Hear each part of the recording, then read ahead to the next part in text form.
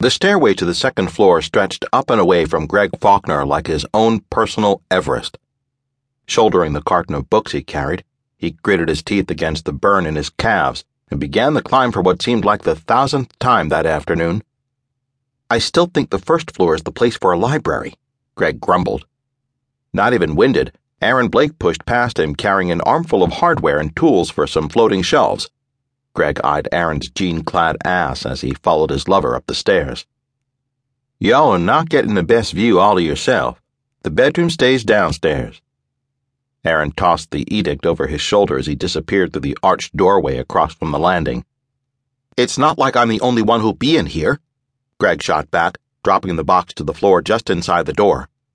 He raked a hand through his sweaty hair and curled his lip as he eyed the jumbled piles littering the room. "We'd be done by now if we didn't have to cart all this crap up here." Tools clattered into a growing pile, and Aaron turned to lean against the modern library table. A smoldering, slow sweep of his Pacific blue eyes conveyed he liked what he saw.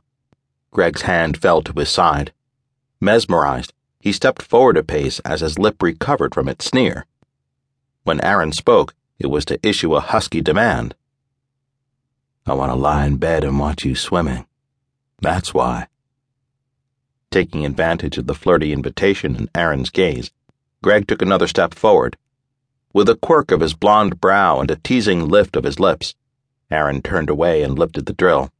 The whine of the power tool cut through the silence. Perfunctory motion morphed into a seductive dance that inspired a lover's wet dream.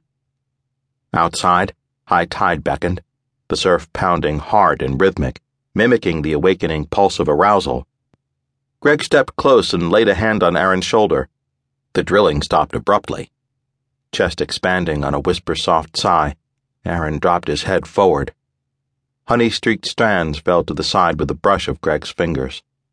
Leaning in, he inhaled faint traces of cocoa butter sunblock as he ran the tip of his nose along silken skin. He breathed in deep, reveling in the scent of Aaron's skin as memories of sun, sex, and sand made him hard. So hard, his cock pulsed with sweetly aching need against the seam of his jeans. He savored the discomfort and pushed into it with a measured thrust against Aaron's ass. Without stepping away, he took the drill from Aaron's hand and placed it on the table. It wasn't often Greg topped Aaron, got to watch his back arch and his body submit with wild abandon. Aaron always seemed so vigilant, so in control. It made breaking him down on those rare occasions all the sweeter. Sometimes, but not often, Aaron let him. Other times, Aaron waited until the last second to turn the tables. Greg palmed the ridge of Aaron's cock through his jeans, pressed their bodies closer, and idly wondered which it'd be today.